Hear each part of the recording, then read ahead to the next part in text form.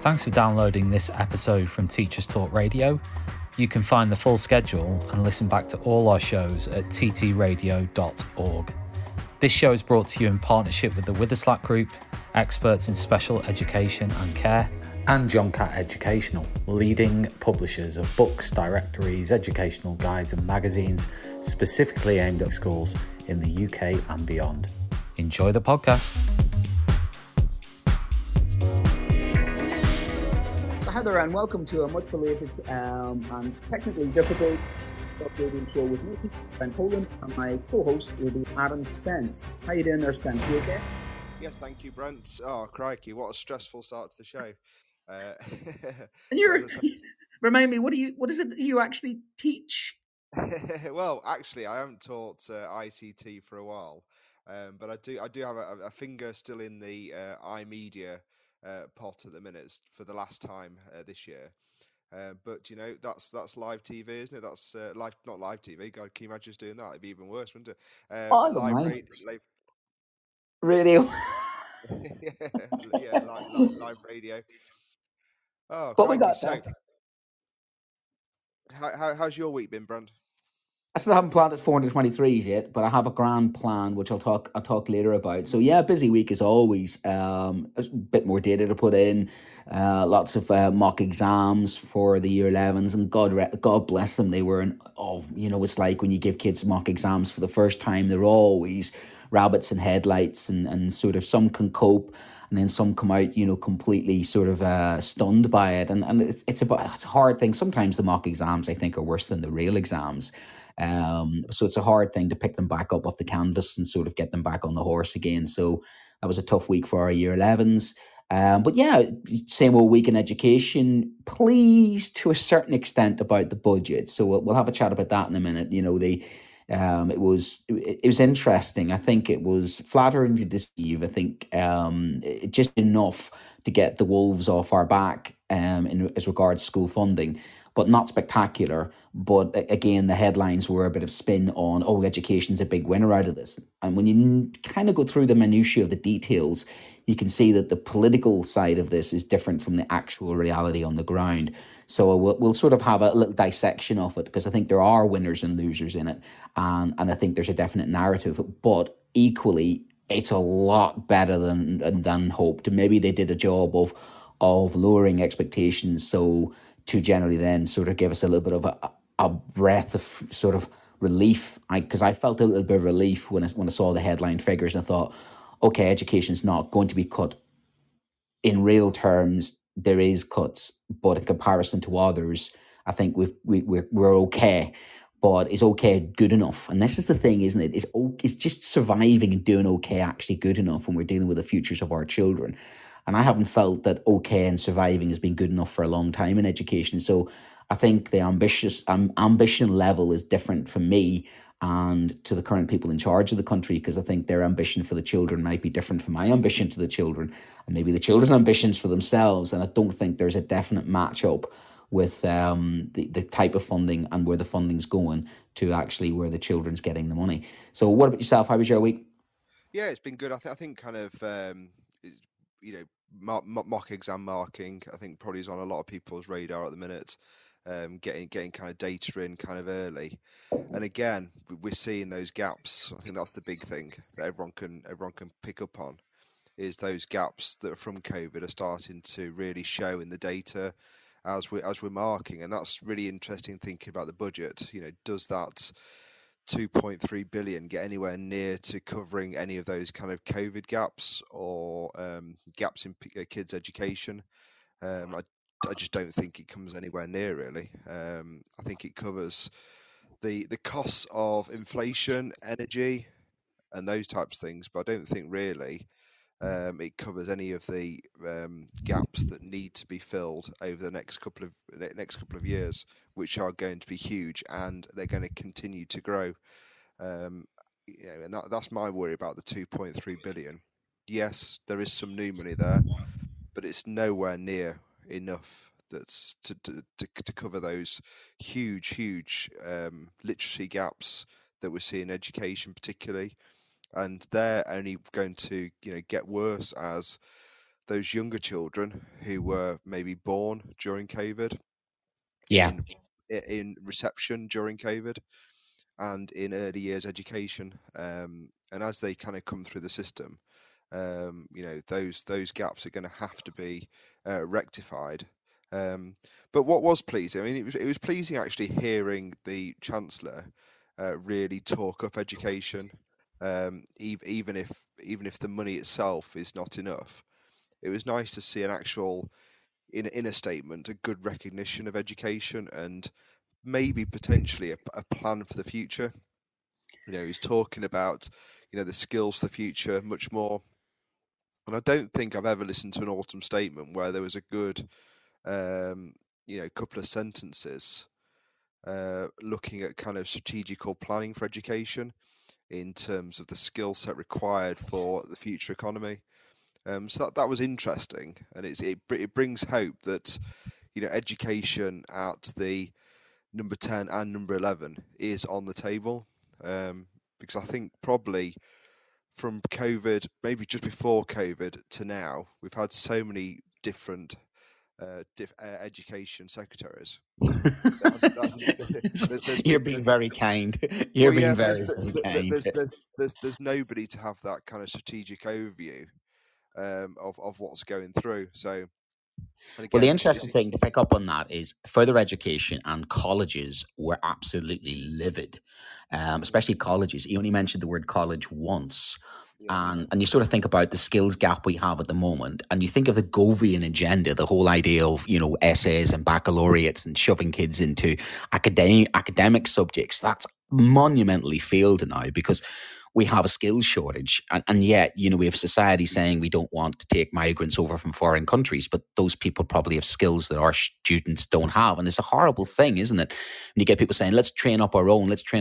Well, actually, we've not trained up our own. The vocational sector hasn't had the funding. The higher education sector, the college sector hasn't had the funding. Now, universities cry foul, don't they? They say, oh, we've not had funding this. They're asset rich. They are really asset rich.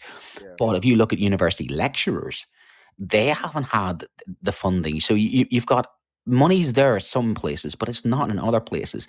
And there's a disconnect between, it's funny you say about policy. I don't think they have a long-term strategic policy when it comes to education. I think if you take if you take a child from 4 years old to 18, their whole life is one big educational experiment.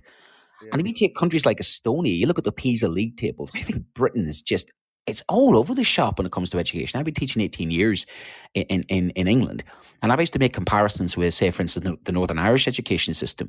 I could go back to my old school, and there wouldn't be that many differences. Similar, some teachers, more in the community. There's a consistency in places like that. When England, the postcode lottery, the education system needs, I think, a whole root and branch and a whole deep discussion about what is the purpose and function of education in the UK. And it's funny picking up a couple of the conversations the last couple of days on education. The private versus public education has been reignited. And I know that conversation is going to come up on Tuesday night with Lucy after the Etonians' sort of misogynistic comments towards some of the state schools. And definitely you can see there is some favoritism towards certain schools. There was a bit of a scandal over VAT and whether, that more children their parents will want to send them to the private school. And there's one thing that always annoys me about that argument is like, the teachers are better in private schools. And what are you trying to say? That I'm second class? And that really grates on me because it makes me feel like a second class teacher teaching in a second class part of the country. And when I look at regional funding, I'm tired of feeling like that. I'm tired of trying to, ironically, level up. You know what I mean? Override, poverty, override social settings, override the industrialization of the places like the Midlands, and override sometimes the children's own perceptions of themselves in a Carol Dweck kind of way, but yet have the government not back me up with top-class facilities, with the funding that's needed, and yet money's been thrown at parts of education. You're leveling up Zara's got a great school, the Michaela College, fantastic, it's brilliant, well done to her, but could that be done in Durham? Could that be done in East Midlands? Could that be done in Merseyside? Can that be done around the whole country? But that's the problem. If you have to do that around the whole country, you're going to need to have honest funding around the whole country where it's needed and targeted. And the gap just keeps getting bigger. It really does just keep, and the statistics keep showing that. The gaps keep getting bigger, and it's almost, I worry that this government's going to use education almost in a Blairite type of way of, the way he used education, if 50% goes to university. That's this sort of targeting of middle class voters, as opposed to education being an altruistic thing of we want every child to be educated. I have the cynicism now that they're only going to make policies that seem to be vote winners. So what do you think? Do you think that's true, or am I just being an old cynic? Well, as I said, let's give him his dues. I mean, he's only been in post. As we said, we've had so many different ministers in so many different positions over the last just 6 weeks almost, haven't we? It's very difficult, and there's a question mark over Gavin Williamson's performance when he was Education Secretary at the time. But I mean, the difference is that now is that we do need to have some kind of growth agenda, and that growth has got to come from the skill set of the school leavers. And so they've kind of backed themselves in a corner with this, where they do need to now look at education and actually think it's not good enough for students to leave school without a modern skill set that is actually going to have a direct impact on the growth of the UK economy. So now those two things are more interlinked. I think they will really look at a strategic pathway for students and really kind of consider it. Because if you think really, there hasn't been that much difference. My daughter just started secondary school, and I don't think there's that much difference between what she's doing and what I did. I left school in 1997. We're in a completely different environment, completely different world. Well, I think the levels, if you look at assessment, that's different. GCSEs, no coursework. No coursework in some subjects is absolutely criminal. That's just fiddling with the methodology, isn't it? But the actual content and the actual kind of what they're doing, is almost exactly the same. I mean, it's almost identical. There's a tweak here, and there's a development of coursework in this one and exams in this one. But at the core of it, the actual kind of what a child leaves education is, I don't think has changed in a couple of generations, really. I mean, we are children. I mean, when did the national curriculum start? 1990. Late 80s, early 90s, wasn't it? There was a definite standardization then. But that's the thing. I didn't have a national curriculum when I was a child. My primary school is where I was made. And that primary school, of course, I had the 11 plus at the end of it. And I failed my 11 plus because my primary school was set up to educate me in life, learning, and the love of learning. And I had my child's parents' evening recently, and a 7-year-old, and all they wanted to tell me how well she would be prepared to pass a test. And I'm thinking, where's the life skills? Where's the broader? I want her happiness, her well-being. I want her enjoying learning. At my 4-year-old, I had a cracking daddy moment. It was like something out of Bluey. I had a cracking daddy moment this morning when my daughter says, "Can I read this book to you?" 4 years old, and she came to me, and she's only in school a couple of weeks. And she came to me and she's like, "Daddy, can I read this to you?" And she was forming the sounds. And she was forming the sounds that she'd learned at school. And there and then I thought to myself, thank you, primary school. You guys are amazing. And she could read. So my daughter this morning, for the first time, had witnessed her actually reading independently. And it was priceless. It was absolutely priceless. She read it 3 times. And I recorded it for posterity and sent it to her grandmother. But then this is the thing I realized is, when I got a really cracking primary school education, and there wasn't as much funding in a sense, but it was about the cultural capital. I was going to go to university. I was working class. My parents had drive, had motivation, but they could have sent me to a good school within a 20-mile radius. There was good schools everywhere. And yet I grew up in a working class area in the middle of the Troubles, and yet our local schools were well funded, better funded and better organised than what I've been teaching in England in the last 20 years. And that's not me having a go. That's just the difference of society. I come from a society that values education, and people strive and work hard, and we have a brain drain because of it, and that's why I'm here. But I see the same thing being replicated. The difference is I just don't see that education gets, I think, enough credit. I think too much criticism of teachers. I don't think the value of education is thought of as highly as it should be. And all it is people want results. I don't think they want the value of it. And if you take adult education, they have cut lifelong learning, funding for lifelong learning. And adult education, I think that's an absolute criminal thing, because people should be learning all the way through their lives, evolving, changing into careers. And I think the government should be encouraging that. And again, it's very short-sighted, because we had a shortage of truck drivers recently, didn't we? With those scandals last year about not having skills there, not having skills there. And we have massive, that was causing supply chain problems because we hadn't trained enough certain people. And you think, well, how can we train enough people when there's no incentive for people to be retrained, because there's no training colleges out there who have got enough funding? So I think that the whole thing needs a really good look at. And it's not just about throwing money at it.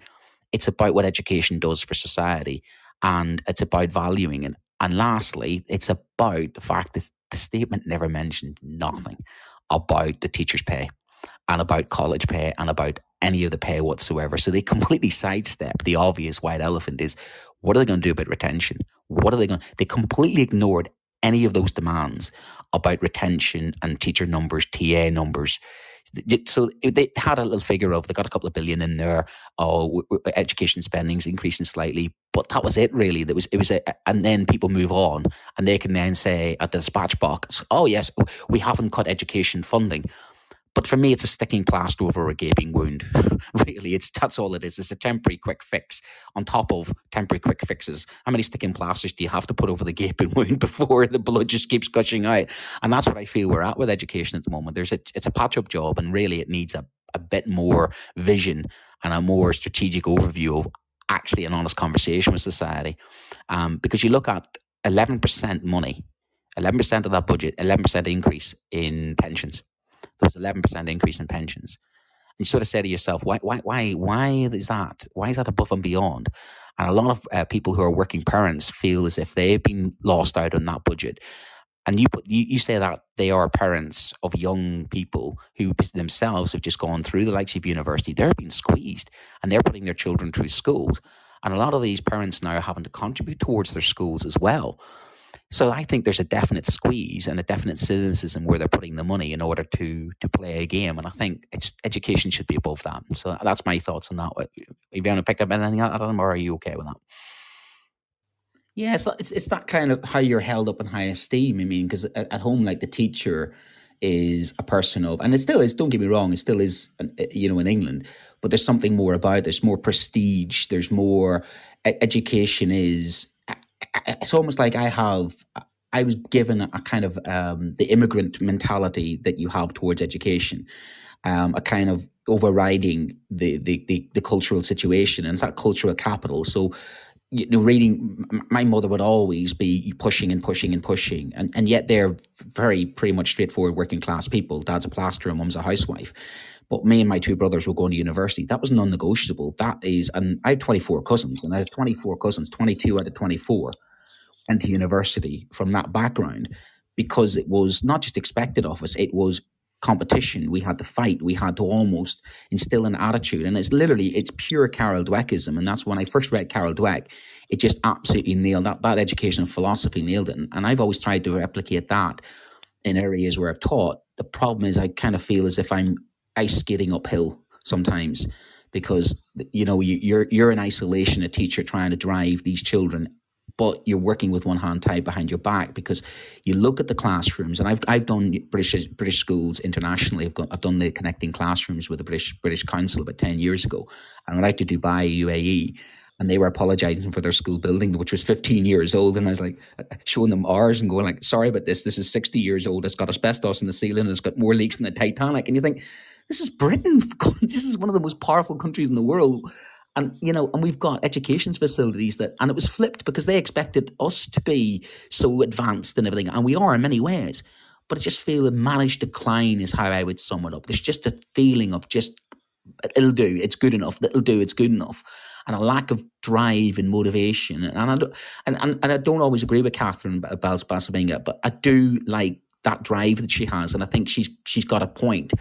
that we need people with that kind of drive to push, and Adam alluded to that drive to push education way back up the agenda, that the future generation need to be kept, because I think, I'll be honest with you, we're going to lose a lot of our brightest and best because they just go they'll do what you've done yourself, ironically. They'll go off to other countries because they'll get fed up with it, and they'll fed up with the taxes. They'll get fed up with the moaning. They'll just get fed up with the fact that they don't get valued. And I think they'll leave. I think they'll take their skills. Yeah. Is Adam still there? Adam, are you there? Adam, I'm just suggesting that you exit and then re-enter for me, and then recall in. That would be a good idea if you can't hear us. In the meantime, I think it's a good time to do our news and our sponsors, and then we'll have a quick chat when we come back about England. If you want to join in on that one, Tom. Happy days.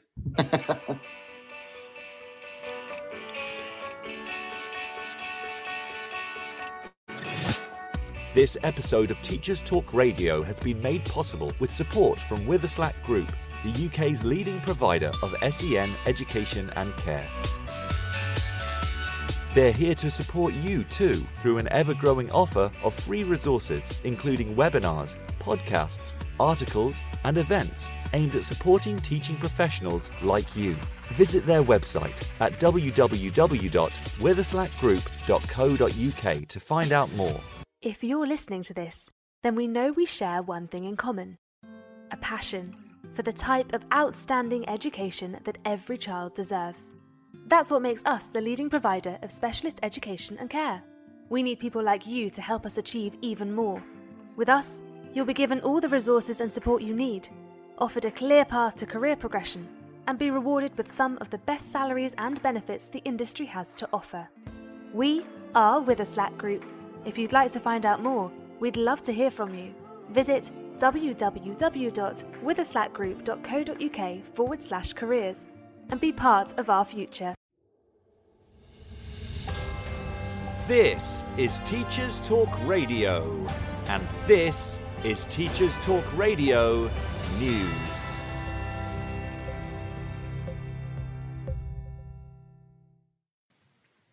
With the World Cup due to begin, TES Magazine reveals why some schools won't be screening games during school time. The competition, held in Qatar, is the subject of much concern from some school leaders, worried about the ethics of showing games held in a country with a poor record when it comes to human rights. England play one game against Iran during school hours, but whilst many school leaders have chosen to show significant games in the past, some are choosing not to do so this time. FIFA's choice to host the tournament in Qatar has been controversial from the outset because of the country's laws on homosexuality and its treatment of migrant workers. Some heads have said that showing the game would be at odds with lessons on diversity and equality. Not all leaders share the same view, and some schools will show the game, but will have what is described as age-appropriate discussions about the ethics of the tournament alongside. Decisions of this nature are always left to individual school leaders, and as debate about the tournament continues, the only real certainty is that this World Cup will be remembered for its controversial hosts, if nothing else. The last week has seen many schools participate in activities to mark Anti-Bullying Week. To further acknowledge the impact bullying can have on young people and their families, the government's Education Hub has published an article laying out what they're doing to help combat bullying in education. This support has largely been in the form of government grants to fund projects and organisations who do important anti-bullying work. This has included further funding for the Diana Award, a recognised anti-bullying programme, the Anti-Bullying Alliance, a new programme to prevent and tackle bullying through quality RSHE education, the Anne Frank Trust to continue the different but the same project, diversity role models, developing intervention materials for schools, and Equaliteach to support multi-academy trusts or local authorities to create change. Full details of all the projects and the funding can be found on the .gov UK website, as well as in the Preventing and Tackling Bullying Guidance. The Scottish Government will launch an online national discussion on Scottish education the week beginning the 21st of November. Children, young people, parents, carers and teachers are being encouraged to take part by registering for events. Those who register will be able to talk directly to the independent facilitators, Professor Alma Harris and Professor Carol Campbell. The discussion was first launched in September, but in order to ensure as full a discussion as possible, the online events have also been launched. So far, the discussion has received 3,500 responses, and feedback will be open until the 5th of December. The Schools and Academies Show 2022 saw the Chair of Ofqual, Ian Buckham, discuss plans for exams and grading for 2023, as well as considering the future of exams, assessment and the use of technology. In his speech, he made it clear that exams and other formal assessments that are like exams give students the fairest chance to show what they know and what they can do. He cited feedback from students, parents and teachers, which he said was overwhelmingly positive, particularly about the return to normal exams in 2022 after the difficulties of the pandemic. Whilst exams in 2023 will see a return to pre-pandemic grading, safeguards will be put in place to ensure no pupil is disadvantaged. This will be the same as those put in place for the 2017 series when pupils sat the reformed GCSE and A-level qualifications for the first time. He went on to speak about the impact of digital tech and described it as when, not if, there would be a greater use of it in high-stakes exams. He did, however, acknowledge that a move to greater digital assessment can only come about through joint working across a range of partners and stakeholders, so as not to experiment with young people's futures. A full transcript of the speech can be found on the DFE website. This has been your Teachers Talk Radio News with Joe Fox. This is 2 Minute Tech with Steve Woods, your tech briefing on Teachers Talk Radio. Hello, this week I'm going to look at smartwatches. For those of you that don't know what a smartwatch is, it's basically a watch that has the ability to connect to your phone, enhancing the experience of the owner's smartphone by delivering notifications and controls via an interface, which shows more discreetly and allows the user to decide whether they need to get their phone out or not. This is a real bonus for teachers, as a lot of schools have no phones policies, making it difficult to be contacted during the day. Some smartwatches also can stand alone without the need for a short-range phone connection, as they've got built-in cellular or Wi-Fi capability, extending the range of connection, allowing the phone to be left at home. Although this can be useful, you need to bear in mind that there are additional costs for this, and answering calls makes you look like you're on an episode of Star Trek talking to your wrist unless you have headphones, and replying to texts can be tricky using the watch interface. That being said, one of the most powerful features of smartwatches is the ability to use contactless payment with them, a real time saver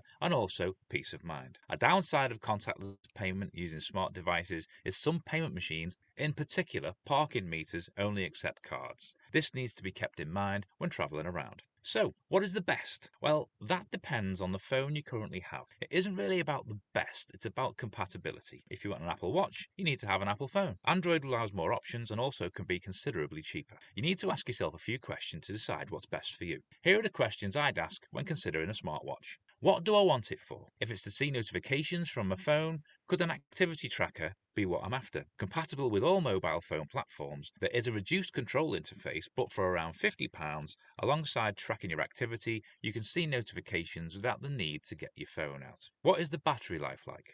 Will it last until you get home to charge it? What's the display like?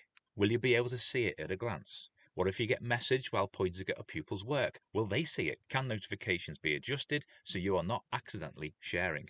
Is it noisy? Can you silence it? Can you switch it to vibrate? And finally, some phone contracts allow you to add on extra devices. Will it be cheaper to do it that way or to buy it outright? As always, I'd love to hear your favourite teaching tech. Do you wear a smartwatch? Let us know at TTR 2022. I'm Steve Woods, and that was 2 Minute Tech. 2 Minute Tech with Steve Woods, your tech briefing on Teachers Talk Radio.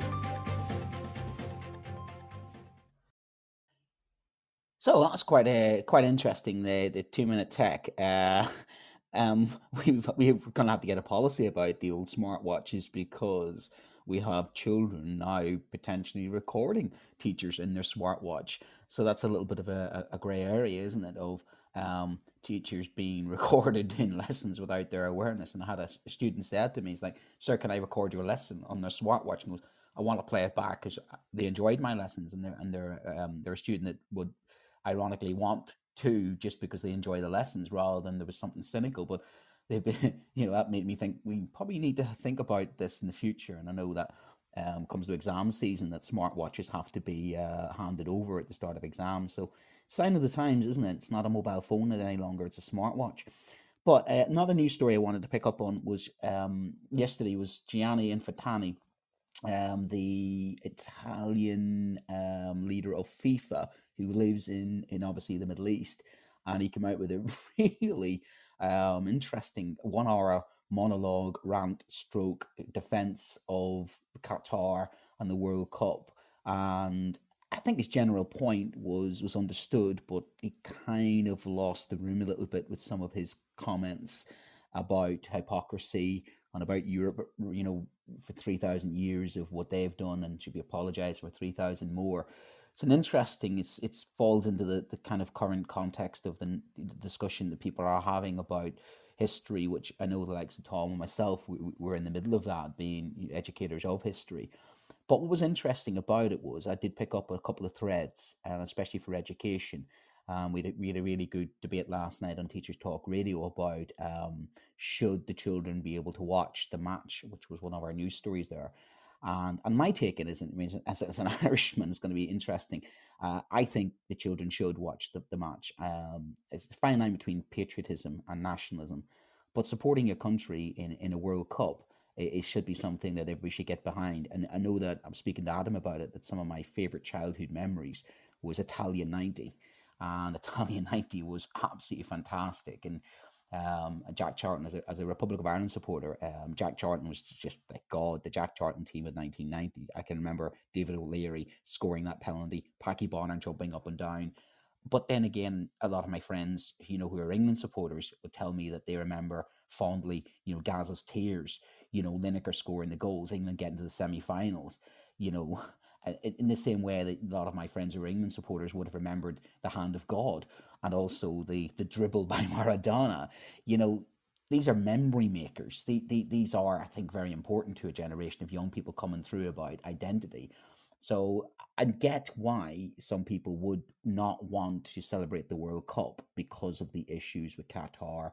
And I think there's a lot of teaching around that and around, what we have with as regards slave labor and the issues about how we deal with, colonialism and decolonization within curriculum.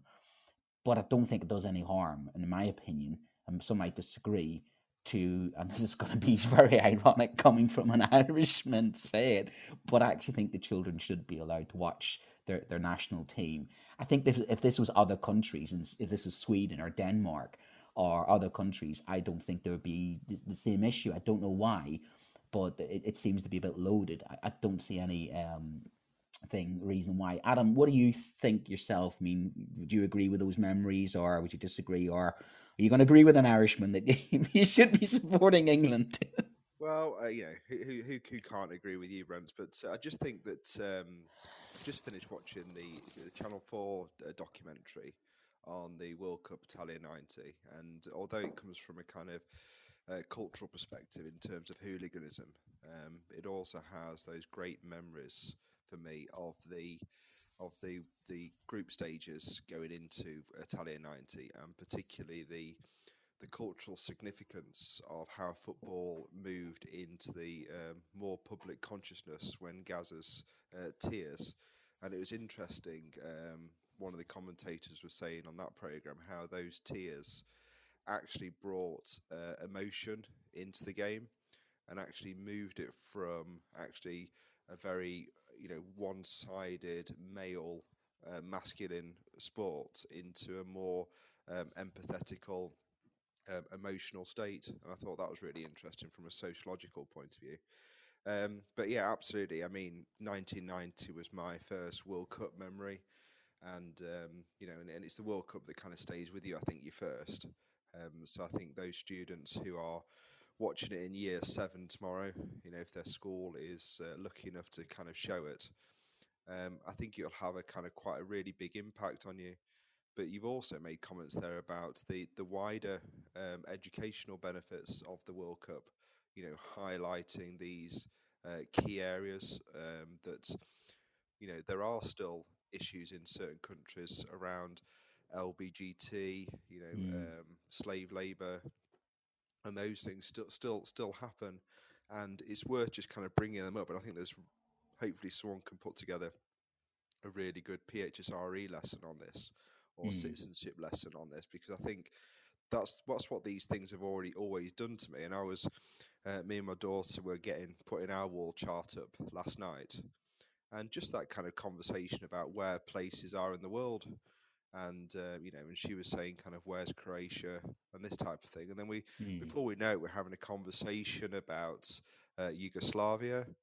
We're talking about those Balkan wars. We're talking about Czechoslovakia, and those them getting the split between Czech Republic and Slovenia, and those types of things. You kind of, I think, I know I've kind of taken it for granted that these things are in the public sphere and consciousness, and actually they're not. We just forget about them, and news cycles move on so quickly that we just forget to kind of re-engage with them. But they were particularly kind of the Balkans War, and those types of things were kind of a really big thing in my early life. As a kind of when I was in school, these were things we talked about in the playground all the time, and there were genuine concerns about these kind of barbaric wars that were happening at the time. And see, it's interesting that, because one of the things that I never picked up until recently was the significance of West Germany 1990. That's right, yeah. You know what I mean? Well, my wife said that straight away. It still takes you by surprise when it says England, England, West Germany goes penalties, and it really does kind of jolt you back into that kind of world of, oh yeah, West Germany. Or CCCP on the jersey. Those kind of famous. So I think the World Cup does that. So my opinion is that schools should embrace the World Cup, because there's so many cross-curricular links that can come out of it if it's done really well. If it's just sat in the hall, just watching a game. There's obviously a kind of an entertainment point to that, but I think kind of if it leads on to some assemblies during the World Cup, leads on to some good PHSRE lessons, leads on to good communications good kind of conversations and debates during form time. I mean, it's like pupils are in their element when they're given a good topic, and the conversation we just had last night, actually, when I was discussing some of these teams, is there's some parts of the countries that just some countries of the world that just aren't represented very well with the World Cup. No, you look at the teams that are in it; they're largely again kind of, I guess kind of whites of some description. I mean, of some. The powerful nations, aren't they? Powerful nations, There's very few of those kind of. Asia, for example. I mean, you think about in terms of population. India, China. Not really there, are they? Not really there, but they will. But that's the most. If you're thinking about having a competition that brings the world together, but then it's that's kind of the sad. Olympics, It's sad that a lot of the world's population aren't represented. But that's the Olympics for that, though. I mean, something about football and nationalism that always irks me a little bit. And again, it's like your Swedes, your Danish, those Scandinavian countries, your Icelands, all the rest of it. Their fans go there, and hopefully there doesn't seem to be that vibe this time. But it's funny when the nations that are hosting it are like your Russias or your Frances or your Germanys that have got this sort of deep historical power, significance, this old empire that does seem to be more trouble. It'd be interesting to see if Qatar, being almost like a completely neutral country, and obviously the debate about alcohol and everything else, that might be a different type of tournament. But the sociologist in me is quite fascinated about that. Almost, I've never known in 20 years I've lived in England a tournament with such not low expectations, but is it the time of the year? Is it overloaded? Is it the lack of identification with the team? There doesn't seem to be the same vibe or the same kind of. I don't see the white and red flags out. I don't see the England song out. I don't see the cultural significance in the same way that John Barnes was doing his thing with New Order, or is it me just looking for something with rose tinted glasses and nostalgia looking back? I don't get the vibe that the country's behind the team. Is it because of the economic problems? Is it because, and even the other day when I turned around to the children and said, do you want to watch the England match? And they sort of just looked at me quite sort of like not bothered, half of the kids. And they were sort of, a lot of them were happy probably to get a bit of time off doing lessons. And I drilled into that, and I asked some children honestly, and says, do you just want time out of your lessons, or do you genuinely want to watch the match? And there was thirds. There was a third who genuinely wanted to watch the match. There was a third who were like, okay, it's a couple of hours off lessons, I'll have that. And there was another third who were like, it's the last thing in the world I'd want to do. I'd rather want to do something at school. I'm here to learn. Or, as I give them the option, they're going to be going out with me and planting some trees. Yeah, that's good. I think in terms of promotion, I think kind of the general idea is the criticism, not turn it into a kind of football podcast for 5 minutes, but I think part of the reason is that Gareth Southgate has made a deliberate play to lower, expectation, lower the kind of media frenzy that goes around the team. Because I think in the past, particularly the England team, has had all this hype around it. You think about the World Cups with Capello and Sven-Goran Eriksson, it became a complete circus when the players weren't able to concentrate at all. So I think he's doing a lot of that kind of protection. But unfortunately, what that means is then there isn't any kind of fanfare building up to the World Cup. I think also we're just not used to having a World Cup at this time of year, are we? Yeah. Kind of, it feels like it's a beer garden type thing, isn't it? I did listen to one podcast I thought was quite funny where they said what's going to happen in fans' parks when England score. There'll be like third-degree burns. Everyone throws up the mulled wine rather than the carling. I don't know. I think. Can you imagine being covered in eggnog? But it is as the goal going. But there was another aspect of it to me and it goes back to the comments made by the FIFA president about the money and the type of World Cup they wanted. And I was looking and I couldn't believe this. This is true. An England World Cup jersey, the official World Cup jersey for the World Cup, with all the little bits of stuff on it for the World Cup, retailing at the moment for, get this, £114.99. Nice.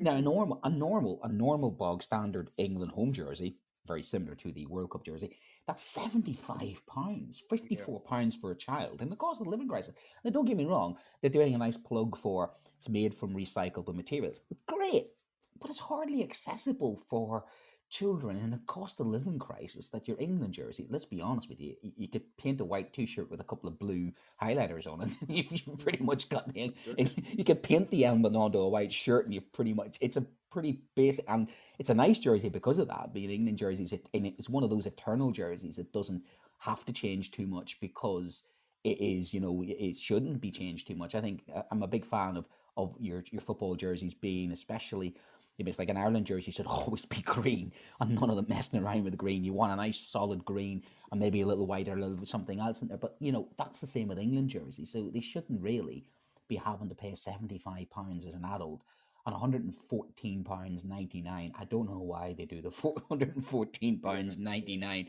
Why the 99 pence is there, I don't know. Because I do believe though that this is a conversation that's always had. I remember having the similar conversation for Italia 90 when I wanted the shirt.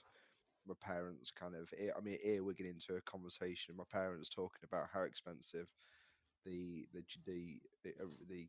official kit was at the time. So I think there's always that element to this, isn't there? There's always going to be profits going to be made at this point that always seem kind of knew over the top.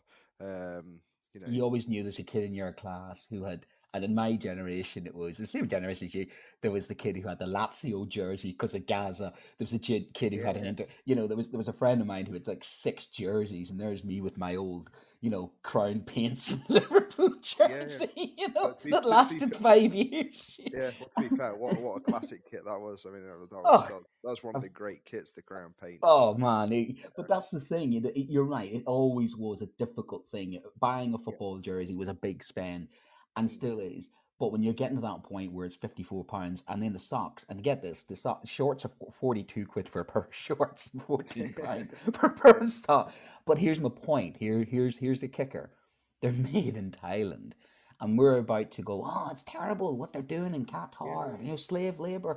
And I think there's a definite bit of geography and sociology lessons and psychology and all. There's a couple of lessons in there. Business studies as well. Yeah. I mean, and I know that the company, I can't mention them, I'm not going to mention the company, but the company that makes has featured a lot in my old geography, case studies for, I'm not saying exploitation, but it's a system that we have in the world where, things are made in one place for other people. And I think that was a point that he was trying to make is, we're all those companies that are criticising are actually benefiting from the World Cup. And here we are in a cost of living crisis where people would love to support their football team. And that's the other aspect, people would want to, you take about kids being off school. And we saw during the pandemic, this is how it links to education, that we shouldn't be having days off. Attendance is important. And it is important we have the kids in school. And I think, if schools are going to say, look, the kids are having a couple of hours for an England match, that it isn't just we're taking the half a day off. Because for me, that undermines the value of education. It should be phrased, this is an important thing, we're supporting the country. And we did something like that a couple of years ago, 2018, where we had the kids making an England flag. They went out and we got drone. It was brilliant. And again, this is coming from an Irishman. I'm quite humble about it. And I stood up above and took photographs of above, looking down. And we had all the kids wearing either white or red. And we worked out the proportions, and we had them make an England flag where they waved in England. So you had a moving England flag made up of like 400 to 500 children, and it was great fun. And that made the regional. I think it might have made the national media. And that's the kind of thing where Memory Maker. What did you do for Euro 2008? That memory will live on. And you think to yourself, that was community, that's identity, that's part of the cultural capital, that's inclusivity. You have people from, not even from England there, you have people from all around the world who come into our school, who are then taking part in that. And I had to look at that and thought, that's community, that's it. That's what I remember as a kid. But I just don't see that feeling at the moment isn't there, is it? No, so I suppose not. But again, these things are sometimes slow burners once everyone's kind of got into the first game. Maybe the first, having this England game so early on is a big one. Going back to this thing about watching this Italia 90 documentary though, I just had no idea. I mean, I knew England played Ireland, and then obviously knew the Cameroon game and the West Germany game, but I had no idea they played Egypt. Oh yeah, it was. We all played Egypt. We all drawed against Egypt. I think it's probably why it was just so uneventful compared to the other games. Oh, well, England Ireland, we should have won actually. The Irish, Lineker doing his poaching thing again. But then they, it's things like that was probably in '94 for us as well, because we're out in Italy. In New York, scoring against the Italians. You had the Irish and the Italians in New York. I mean, come on. You can't, sometimes it throws these things up, football like that, and that's where it makes these stories, these narratives. And yes, one of those longest running is obviously England, Germany, but you've got so many others. Holland and Germany. Whoa! Remember Rudi Völler? I think the criticism of the Irish team in '94, by the time they got to '94, the heat. Well, it wasn't that. It's the Irishness. Well, what they call the Football Association of Ireland was called Find Another Irishman. I mean, the documentary and Jack Charlton, and I know you probably watched it. I cried. I am not ashamed to admit that man, and it's something that people didn't realise, is that Jack Charlton, an Englishman going over to Ireland, he actually reclaimed the Irish flag. He reclaimed it from, and I think there's a definite connection with this, say, with England as well, of the nationalism versus patriotism. Jack Charlton made it okay to fly an Ireland flag without people thinking that you were supporting Republicans, for instance. And that's a point that people don't understand, the cultural point, in the same way that I saw in 2018, people were happy to fly an England flag and not have that look of, and I think that's an important thing to teach the next generation. You can be supportive of your country without the kind of, ooh, hoo-ah, we won, we get one over. And that's unfortunate. And it's not just, that doesn't just happen in England. That happens, we go to Italy, that goes to Germany. Those bigger nations, sometimes they aren't as inclusive, or they aren't as, what's the word for it? They go there with that mentality. And I think there's definitely something that has changed, possibly. I think Gareth Southgate, I think you're right, had changed in 2018. it's just I'm sort of just a bit disappointed that like I kind of want that vibe back again. And this is coming from somebody who's not an England supporter. It'd be interesting to see the difference maybe in Wales. Could you imagine?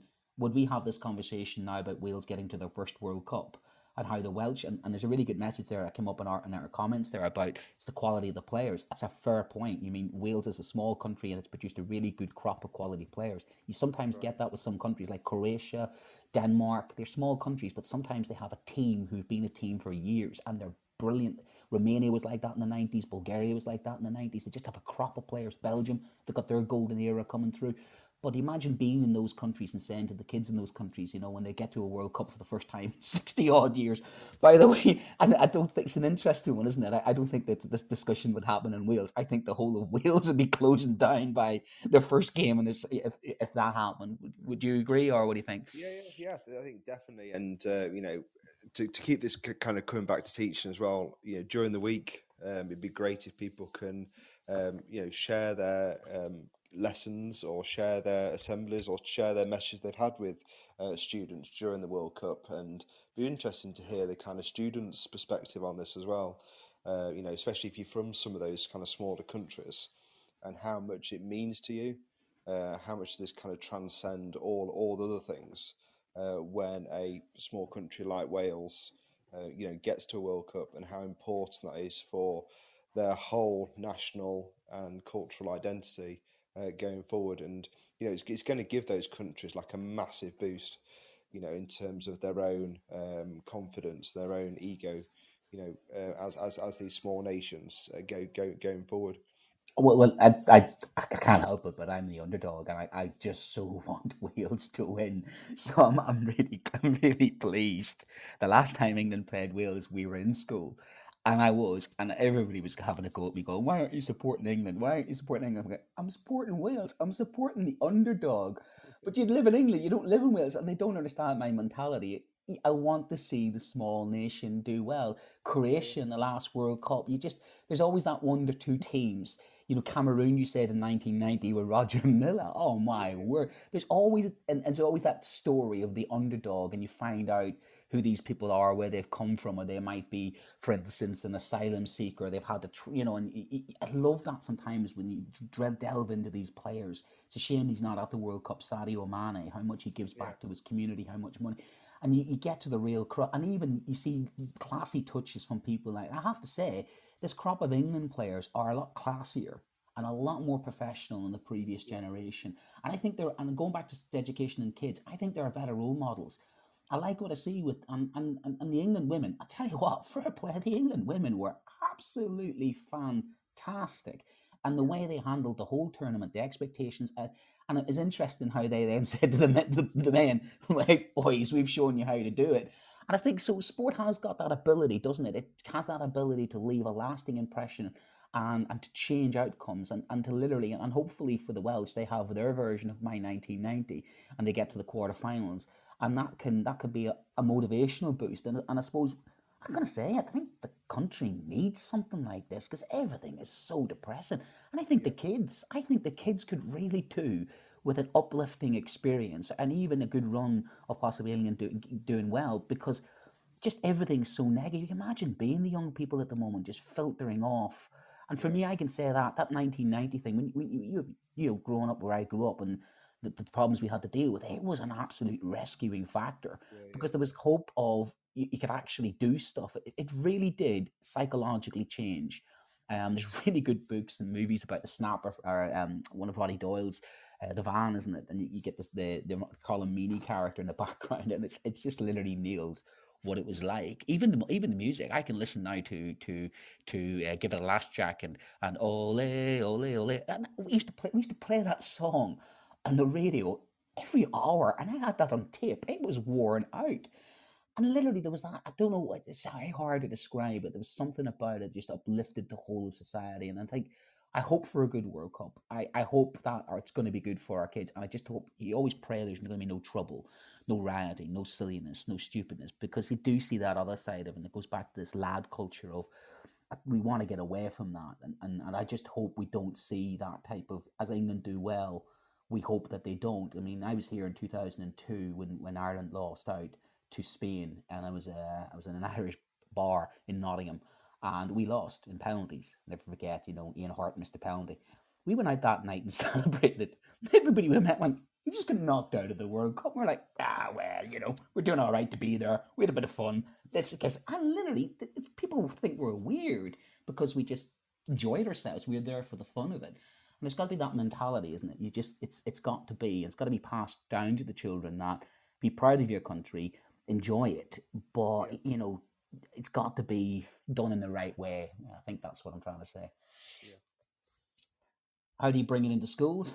I think that's where teachers come in.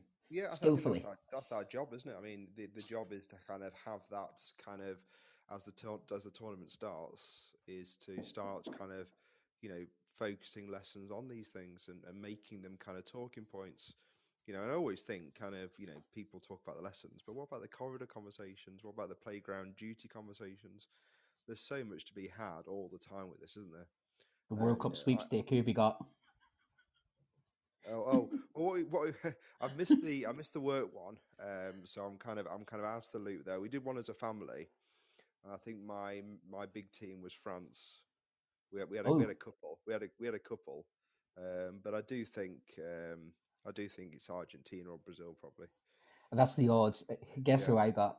And I didn't get England. I got England last time. I've got the USA. So I'm gonna. USA are not bad, I don't think. Yeah, they're in England's group, so I've got the USA in England's group, and I'm going to be supporting Wales in England's group. So I'm going to be. No wonder I'm outside planting trees. I'm keeping a low profile because I can imagine the amount of grief I'm going to get. I was like. And we've got flags, and again, this is lovely with staff room. We've got one of the guys that did the sweepstake, and fair play to him. And he made a big thing out of the draw. And again, it was just a nice thing to do. And he put like a little. He did the Euro 2008, and he always had like a smart comment that came with it, and it was just uplifting. It was good fun. It was good banter. It just lifted the staff room, and it got people talking about what have you got, and it started conversations. And I think it was just a positive vibe. Just changes, almost like they say a change is as good as a holiday and a bit of a break. So hopefully that's maybe what this is. This World Cup can be a little bit of a break for people, because it has been a couple of years. It's been really tough, and then the economic stuff now. So hopefully there's a good World Cup, and hopefully if England go well, we can start to talk about the football, talk about the tournament, see good examples, role models, and there's always good stories that come out, like the Roger Millers or the unsung heroes. And you get that narrative, and that maybe might do for this generation what those World Cups that we remember did for our generation.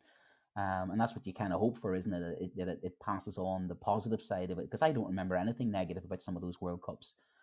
Because you want to remember the experience, but the shared experience of sitting down with friends of the similar age and going like, where were you in this one? And as I say, I can remember this day when that penalty was scored by David O'Leary. David O'Leary, of all people, scores a penalty. And the absolute euphoric feeling I had what age would I have been? 12, of jumping up and down in the living room, And it just was one of the, and running out to the street, there were people dancing in the street like absolute lunatics. And you think, it's just, you can't recreate that, can you? There's something about that could be really magical for the young people. So I think we have to make sure that we make that a little bit special for them in schools. And our schools, I do remember our schools are making a big thing about it as well. So there is I think an onus on us to I think embrace it. And I know there are some that would go, it's in Qatar, and I'm not going to say they're wrong. I get where they're coming from about the LGBT and everything else. But I'm a big fan of embracing it, and you change things from within. And I think the positivity wins out against the negativity. If you simply say we're not going there because they have this record on things, then it's like we wouldn't be playing Iran at the moment. We have a case to say we shouldn't be playing Iran with what's going on in Iran. But I think playing Iran in the football, you then draw attention to what's happening in Iran, and that starts that conversation in the classroom. You say, who are you playing against Iran? Well, actually, what Iran's doing against those young students is wrong, and it starts those conversations. Whereas imagine they were boycotted and Iran weren't there, then you wouldn't have that conversation. So I think there's a possibility there of using that, but it is up to us as skillful educators to try and find ways in, isn't it? Yeah, that's right. Yeah, definitely, absolutely. I couldn't agree more with that. And it's just about thinking about, as your lessons come up this week, I know I will definitely. I've got some lessons coming up on international business. How can we bring that in? That kind of loads of literacy to be had around, the World Cup as it kind of comes up as well. Loads of numeracy as well. Think about kind of, league tables and scorings and everything Geography. else. There's loads of, geography. Yeah. Oh yeah, I remember that subject. All right, okay. There's loads. There's definitely loads to pull out of a tournament like this, and we haven't mentioned kind of religious studies as well, have we? Or philosophy and ethics and those types of things as well. Could be some really interesting kind of things to come out of there. Do you think then that there was? Do you think they're being fair to Qatar? Do you think that there's been or is it just a sign of the times that no matter what they put, it's like Robbie Williams has decided he's going to play there, and others have said no. Is it a sign of the times now that it doesn't matter? As some say, it doesn't matter where you put it in the world. There's always going to be controversy. If you put like I remember I went to the Olympics in 2000 and I worked at the Olympics. It was a massive thing about the Aboriginal generation, and there was a huge moment when one of the Aboriginal runners and she won the 400 meters, and I was in the stadium at the time. And again, it's funny how these things just so stand out. And when she went across the line, she didn't jump up and celebrate. She just broke down completely. It was such an emotional moment, really was.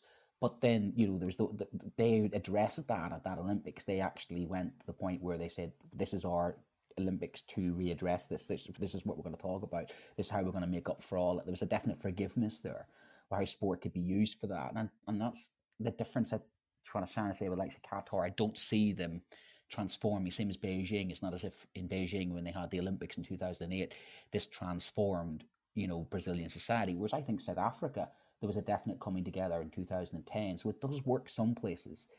It doesn't work all this. Like the Olympics in England in 2012 were absolutely exceptional, weren't they? They brought the world together. Credit where credit's due.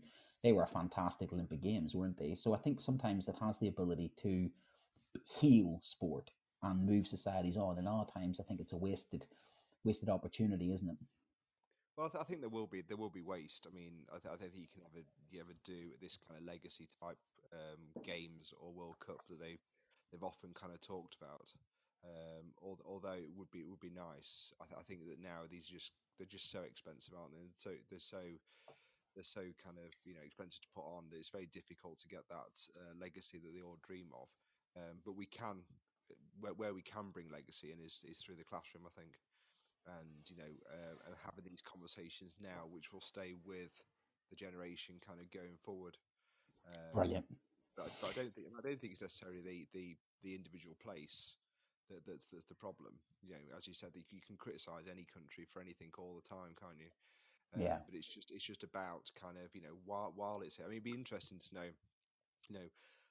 I'm looking for the people like Gary Neville. He'd be an interesting person to follow during the World Cup. Is he going to carry on, bringing these issues up? I wouldn't expect someone like David Beckham to, but if he could do, that would be great. Again, Robbie Williams, David Beckham, you kind of expect them to. They're outspoken, aren't they? They've got their own minds. Those two. They do, yeah. but someone like Gary Neville would be really interesting. I mean, there will be people around the fringes who haven't got the big fame. To kind of just make that point. And I'm sure kind of comments will be made. And as you said, the particular England team is, they are quite mature. They are quite well educated lads. And I think and Gareth Southgate will as well. He'll do it very subtly, I think. It won't be kind of obvious. Yeah. But I think there will be the comments, there will be the nods to something kind of not working well, or maybe they'll go out and do a visit to something or highlight a particular issue at certain times. It's not so in your face. No, it'd be subtle. It'll be armbands, for instance. They might wear the LGBT plus armband. It's little things, be well thought through. Little gestures, yeah. All these guys have very well targeted, scripted social media accounts that are run by professionals. That there will be ways to make these comments and highlight some of the key issues that our kids can pick up on as the World Cup goes on, and that will keep the kind of conversation going. So I don't think there will be a. Well, I think as the tournament goes on, I think the Qatarians will realise they can't lock down as much as they are thinking they're going to lock down. No, well, you can't control everything. You can't control people, you're not can able you? to control. Yeah, because it's a World Cup. It's going to be so. You know, I mean, I don't know what the figures are. I mean, they're in the hundreds of millions, aren't they? People that watch it and connect with the World Cup, including kind of, you know, our children. And they, you know, when they talk about stuff on social media, they talk about it in floods, don't they? They don't just mention it once. It's kind of it's omni-linked, isn't it, all the time to different media accounts and that type of thing. So yeah. Brilliant. Well, thank you for that. So what we'll do now is we have a good sponsor called With a Slack Group, and they're a leading provider of specialist education and care. They need people like you to help them achieve even more. So with a Slack, you've been given some resources and support you need and offered a career path to career progression and rewarded with some of the best salaries and benefits the industry has to offer. They're currently looking for some fantastic career opportunities. You'll find them on www.witherslackgroup.co.uk/careers. Also, we have a couple of new presenters who are obviously doing what Adam and I have done and joined the team of Teachers Talk Radio, which is a bit like the Borg in Star Trek. You will be assimilated, you will come and join the collective, and you will add to the rest of us. And we are in essence, a bunch of volunteers who are teachers of all different places and actually overseas, UK, of teaching age ranges and different experience levels. So it's a really diverse, fantastic team. We've got Poppy and Steve and Reem and Ollie all joining us. And I think Reem had our first show last night, which looked like a really tasty show about politics, which I sadly missed. But if I missed it, I am going to find it and get it caught back on Podspaces and Critter Spaces and where you get your podcasts. And equally, you'll be able to listen back to this on all those places as well. And we'll have edited out our little bit of problems to begin with. So a couple of other things coming up. We have the Sunday Twilight Show with Maud at 5 and the Sunday Late Show with Tom Starkey at 8. And a really good show coming up tomorrow night with Tom himself. He's going to be looking at the future of Oak Academy. And he's got some big hitting guests there, like Dr. Mary Bousted, for instance, from NEU. So that looks like being a really good show and something very, very relevant to a lot of us, especially as we went through the COVID crisis. Lucy and Tuesday's going to pick up on the the Eton kids. And the lively debate will be on that, on the public and private education of what's happened there. So tune in and talk it out with us at Teachers Talk Radio. Thank you for your help today, Tom, and thank you to Adam Spence. And it has been the Sunday Lunch Show with me, Brent Poland. Join me again next week, where hopefully things will run according to plan. And by that stage, we'll know more about the World Cup. Thank you, guys. Okay, thanks for listening.